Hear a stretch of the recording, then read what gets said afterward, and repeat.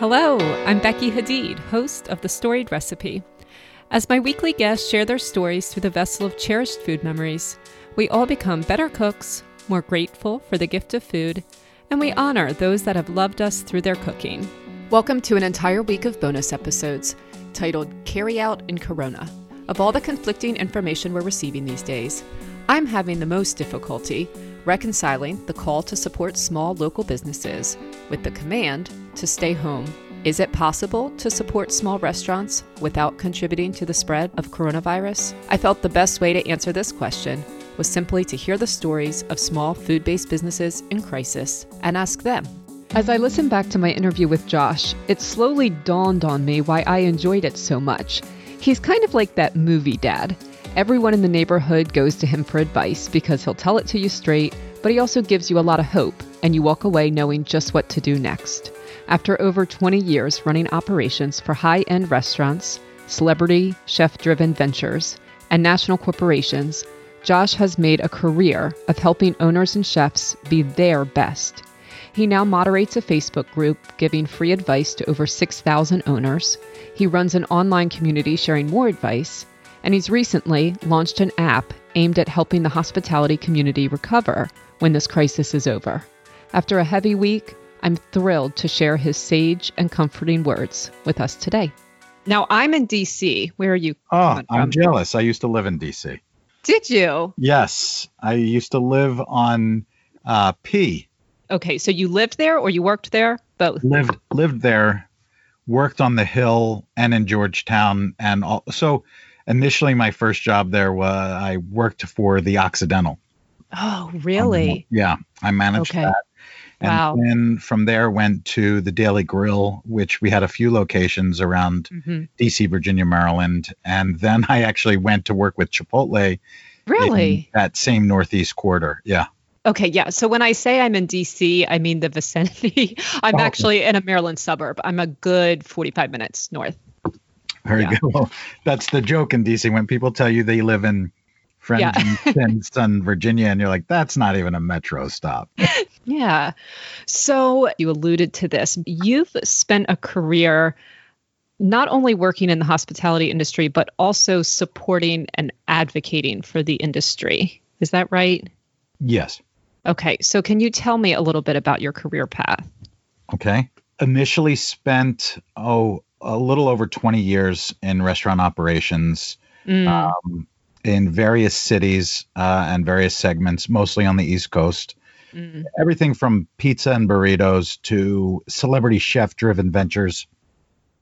And then really left the four walls and started getting some experience outside the four walls in terms of total, kind of seeing how the deals come together. From a commercial real estate standpoint, I spent some time in commercial real estate. Boutique investment banking with a small but hospitality-focused firm in Philadelphia, and then just kind of panned back from everything. But because of, no one that spends 20 years in the restaurant business develops a passion for it. It's the passion's there, and that's why you spend 20 years. Because it's hard. It's hard work. You have to love it to do it. Is that what you're saying? Yeah, it's a disease. And I mean, it's a disease, I think, not necessarily, I shouldn't say that especially at this point in time, but it's really something that goes into your general makeup that I think is built upon a empathy and an emotional codependence that is paramount if you're going to stick with this. This is an empathy for restaurants, for their customers, or for operations and managers for the owners of restaurants? I think you generally have to be emotionally codependent for your staff, for the guests, and for the community in general. I mean, and some people say it's Italians or Jews or Greeks, but really anyone that's within 5 generations, a lot of people and a lot of cultures, when they leave, a way to hang on and tell the story and maintain that connection with your identity is through food. Absolutely.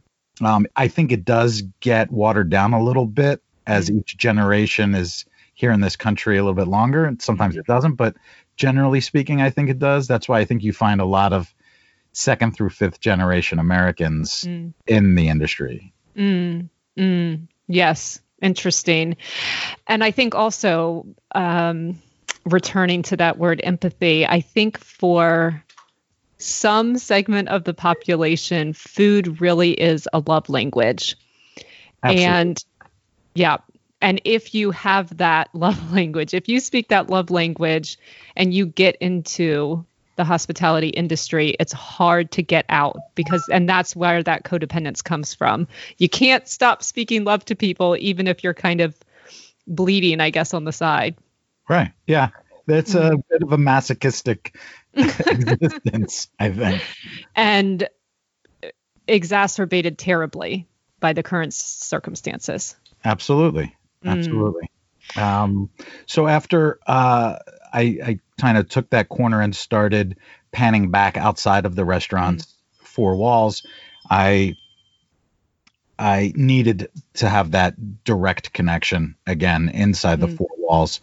And so I started doing a lot of consulting and making a website where managers sort of send in questions and I share long form specific answers to specific issues, whether it's a question or a problem or somebody just needs an extra set of eyes on something. And then I also moderate a restaurant owners, operators, and managers Facebook page, which is more conversational, interactive advice. But the meat of my time, I think now, is spent on an app. It's a restaurant recommendation app where you answer questions and privately review restaurants in order to feed this AI software that then tells you which restaurants match your own personal taste profile. Really? So is this the first time that you've always served customers in the sense of you've helped restaurants be their best to serve customers. Is this the first time you've ever directly interfaced with customers and served them directly, consumers? Well, I guess you could look at it either way. We're providing a service that's specifically suited for guests in that we're personalizing the experience more. But at the same time, in doing so, it's kind of inexorably linked to restaurants, benefiting them, because our mission and interest is aligned with any restaurant's mission in creating a more personalized experience. And we're working on this as not just as an alternative to public review sites, but really as a way to help accelerate the recovery by increasing the number of satisfied guests that are in the seats and decreasing the amount of time, energy, and money that a lot of independent operators have to spend on managing their online reputation. Yeah. It's a dating app for restaurants and guests, and any good dating app, it worries about chemistry, making the right fit. Absolutely. So we take the bias out of it and we computerize it. That's fascinating. Yeah. That seems like, you said, a great service for both guests and restaurants, because then restaurants can do what they do specifically the very, very best, and they can worry less about making everybody happy, which we both know is impossible. Right. Exactly. Yeah. Exactly. Okay. So you've always been in the operations side. You've never really been on the culinary side. You didn't go to a culinary school. You weren't a chef. You've always come at this from a very business standpoint. Never. I've worked in the back of house. I've never been a chef. I've worked my way up from my first job or my second job, I should say, was dishes. I begged to wash dishes and work in the back. And work through the line, all stations. I've never been a chef, never been trained to be a chef. I've held down a few kitchens while I sent chefs on vacation. But, but no, I never went to Cornell, never went to culinary school, never studied hospitality, but was always really, really lucky to be working with people who did, and not only people who did, but people who had so much experience under their belt and ideas in their head that I always felt like I was the one sort of poser that was allowed to be in the group and listen and learn and get better while everyone else was just practicing their craft. So I worked with some incredible, incredible operators and some of the nation's most highly regarded restaurants, both corporate and independent. So, yeah, very lucky. Well, I'm sure that if I was on a chat with any of them, they would say the same for you, because it sounds like what you've made a career of doing is enabling people to do what they most love to do. And you give them some of the strategy and the know-how to do that so they can really focus on their talent and their passion. Yeah, it's all about making people happy. And if you've been in the game long enough and you care about that, you just absolutely hate to see anyone who, is suffering financially or otherwise because they didn't have a resource that you had, or they fell victim to someone who was taking advantage of them, or you just try to be a resource and a mentor for people. Or just an extra set of eyes or pair of hands for people that could benefit from it. Absolutely. What a great career to help people be their best. So like you said, it's been over 20 years you've been in this industry, right? Yeah. I keep thinking the 90s wasn't that long ago, or the 80s. Yeah, I know. I guess it was. When we were all watching Friends. So can you think of any other time when the entire industry was challenged in the way that it is right now?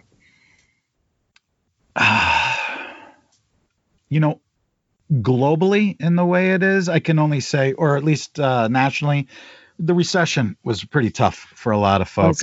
07, 09, those were pretty tough years. And a lot of outlets got leaner and meaner.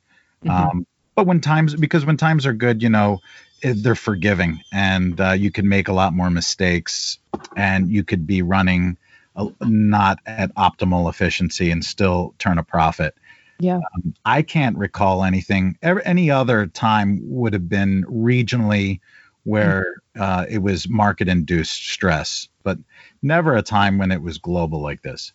And probably, tell me if I'm wrong, I don't know anything about the industry, so I may well be wrong. I think well, then I'm absolutely right about that. Yeah, that's right. You don't know anything. I am right about everything. Really, I'm in awe of the people that I've been interviewing over the last 2 days in the way that they have pivoted, adjusted, responded so quickly. We're talking about like in less than a week, it went from this isn't that big of a deal to you have to shut down. Yeah. Well, let me say this. I think you'll find that any experienced operator, and I say experienced because a lot of people will read a book or take a class or say, hey, I was successful in business with a different kind of business. How hard can the restaurant business be? And there are anomalies. There are people who find great success, whether it's luck or skill or a combination of the two. Yeah. But any experienced operator knows that you have to be able to take care of the fires are going to spring up and the pitfalls are going to be there because you learn from experience or from somebody else who had experienced and on their dime. But you have to prepare for those things, because if you do, then you're able to handle the things that no one can ever foresee coming. Interesting. And if you're not, then you're too busy taking care of those things when someone throws another ball and you're juggling 9. And it's just a matter of time before you drop them. I mean, restaurants are already by nature a very organic, living, breathing kind of business that requires not only planning ahead and a high set of organization and procedures and processes, but it's living and it's breathing and it's always changing. So you constantly have to be flexible, not only on a daily basis, but on an hourly basis, because you're dealing with human components that are very often unpredictable. You're dealing with vagaries of economy and of nature and weather and so many things that are out of your control that orchestrating that all, whether you're an owner operator or a general manager or an executive chef, you've got to constantly be adapting and moving your people and moving your product and moving your processes. It's a very fluid type of business. And I'm not saying that many others aren't.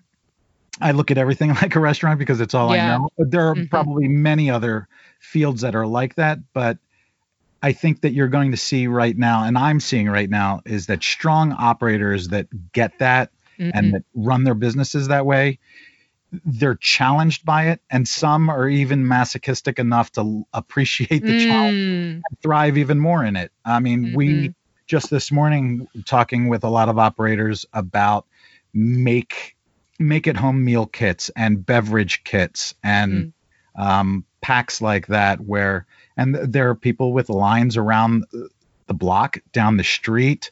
They're complaining, they're asking for help and now how to handle incoming calls, even with adding extra lines and how it's spacing out the business. And we're seeing across the country and some operators outside the country that I'm speaking with, we're looking at 20 to 85% increase in delivery and takeout sales.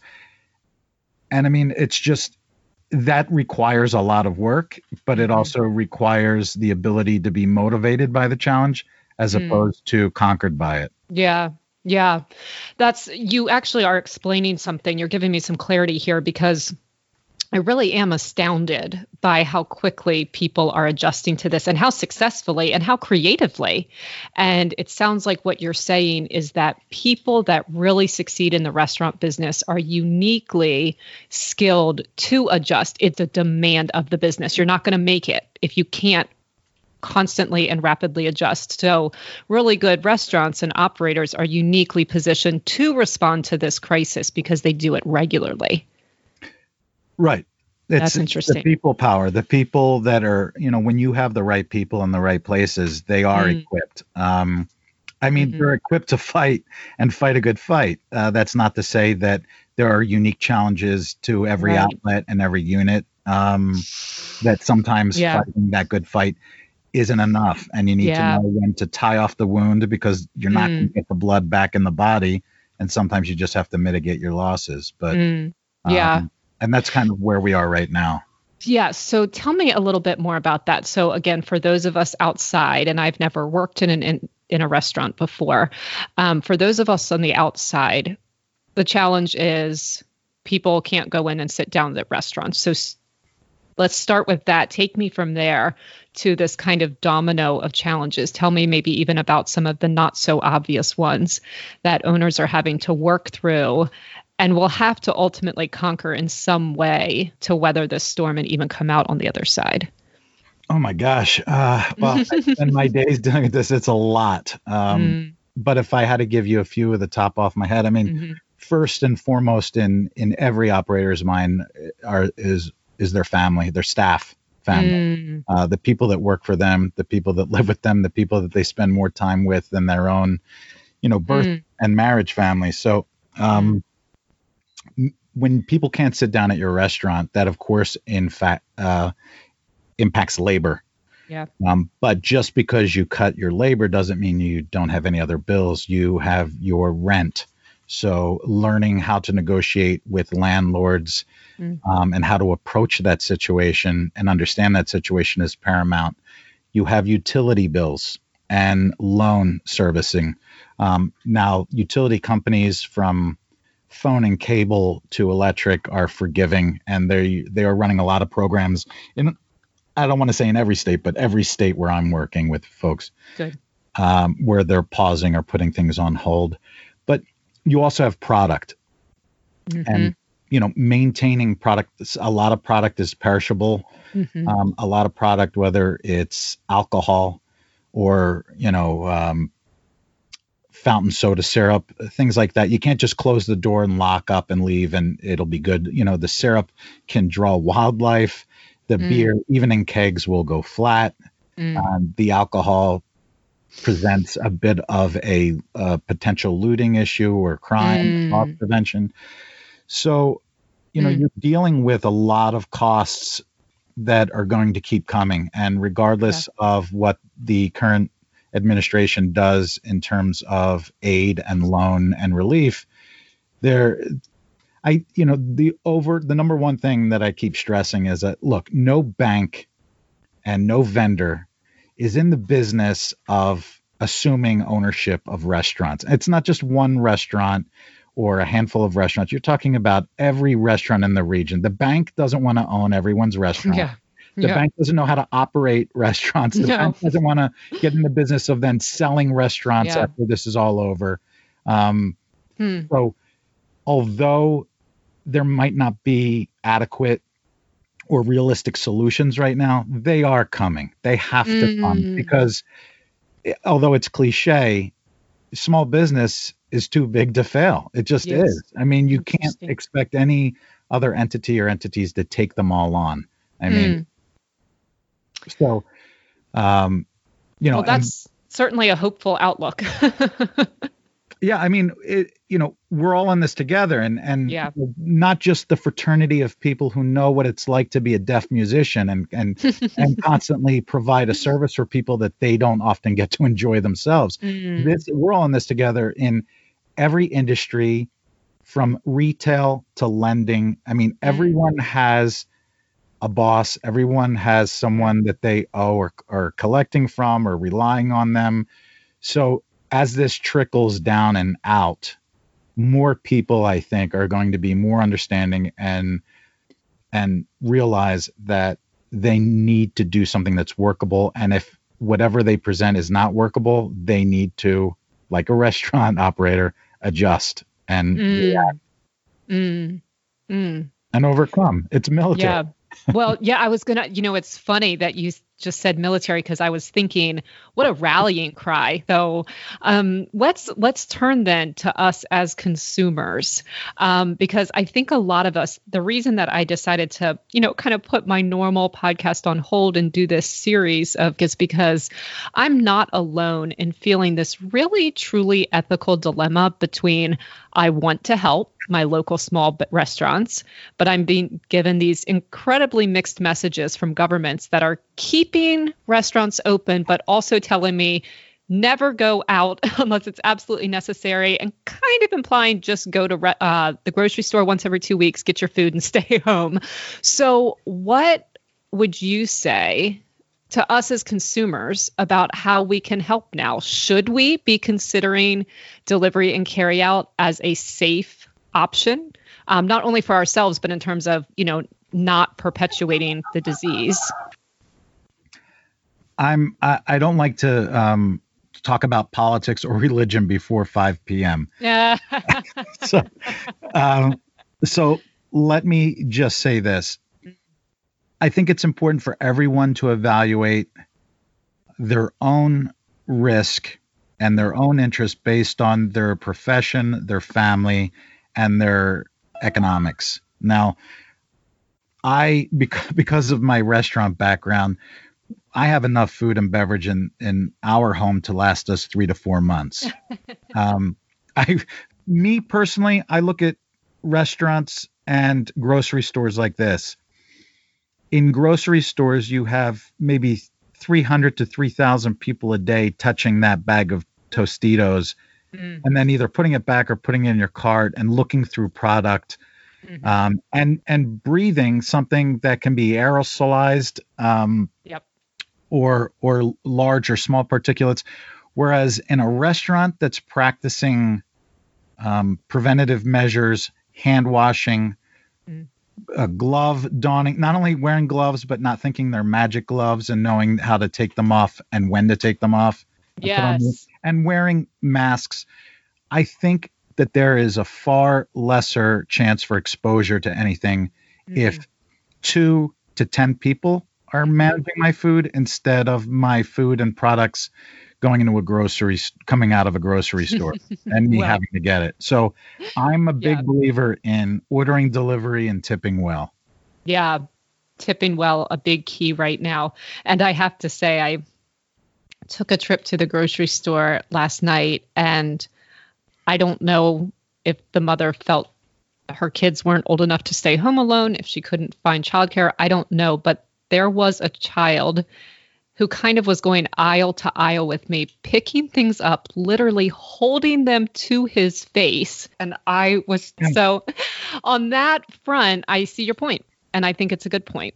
Okay. So how about... Well, and a lot of grocers are doing delivery like restaurants. Yeah. So what we recommend is that if you're bringing in product from, a commercial wholesale vendor or from a supermarket, set up a station where everything that comes out of the bag is wiped down and sanitized, and then wipe down and sanitize the area that you were doing that, then wipe down the bags, and then yourself, because this stuff lives everywhere.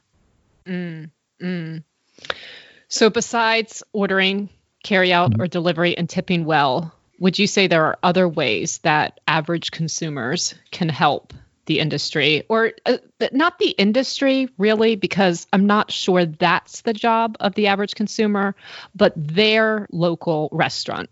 How else could we potentially help? I think there are a few ways. I think you can, you could buy gift cards. That's been a lot of people are talking about how much gift cards can be helpful, but we have a lot of operators that are looking at that as a bridge loan. And I've been wondering about that. Does it backfire? It could, very seriously. I mean, you have to look at that as advanced revenue in order to pay employees and in order to pay, your bills, your overhead. You can't look at it as just found money. And a few people I've seen using them incorrectly like that, like a bridge loan, and it's not. But that being said, buying gift cards if you can afford them, ordering delivery and tipping well, and also inquiring with your local restaurants if they're offering either boxes of staples, produce, milk, eggs, cheese, things of that nature, or these make-at-home kits. Ask them if they'd be willing to do a family style. It actually is a win-win because it decreases the cost for the restaurant owner, and it increases the usability of product on your end as a home consumer. So you're saying restaurants are offering, so rather than giving a Reuben sandwich, they might give you a box that has the ingredients and you make it. 2 pounds of corned beef or pastrami, a loaf of rye bread, a pint container of Russian dressing, a pound of Swiss cheese. Yeah, they could give you, and with instructions. And that's what I've been advising folks this week on, focusing in developing these family style sized take it home kits. And, wow. That's very smart. That's someone who's been in the industry for 20 years and knows what they're doing. That's a very, very unique idea. And you said if we inquire of restaurants, we might just find some are doing that or are willing to do it. You might find some that are already doing it and just not. It's very tough to get the word out, even though most people, I think their FaceTime and social media usage has probably tripled lately. It's still tough to get the word out that you're doing that, because nobody's coming in. We're basically telling operators now to, create, go into Facebook groups, use Instagram, Facebook, wrap your car, do whatever you can to let folks know, and ask your staff to help you get the word out there. But sometimes the word just doesn't get through. That's the nature of social media. They decide what you see. Just because you're connected with someone, you don't get all their updates. So absolutely. Yep. If you're there and you ask, if you ask and they don't, they might be willing to consider doing that, because it makes a lot of sense, I think, on both sides. They might say, wow, that's a great idea. I'm glad you thought of that. All right. Well, this has been very helpful. It's given me a lot of clarity. It really has. So again, speaking to my listeners who are mainly guests, they're not mainly restaurant owners, is there any one thing you would kind of want us to walk away with? Yes. What's that? Order delivery. And tip well. Tip well. And when you're finished, we realize that the recovery is going to be very slow for a couple of reasons. Number one, you're going to want to make sure that it's safe. And so I I'm projecting a very slow transition back to normalcy.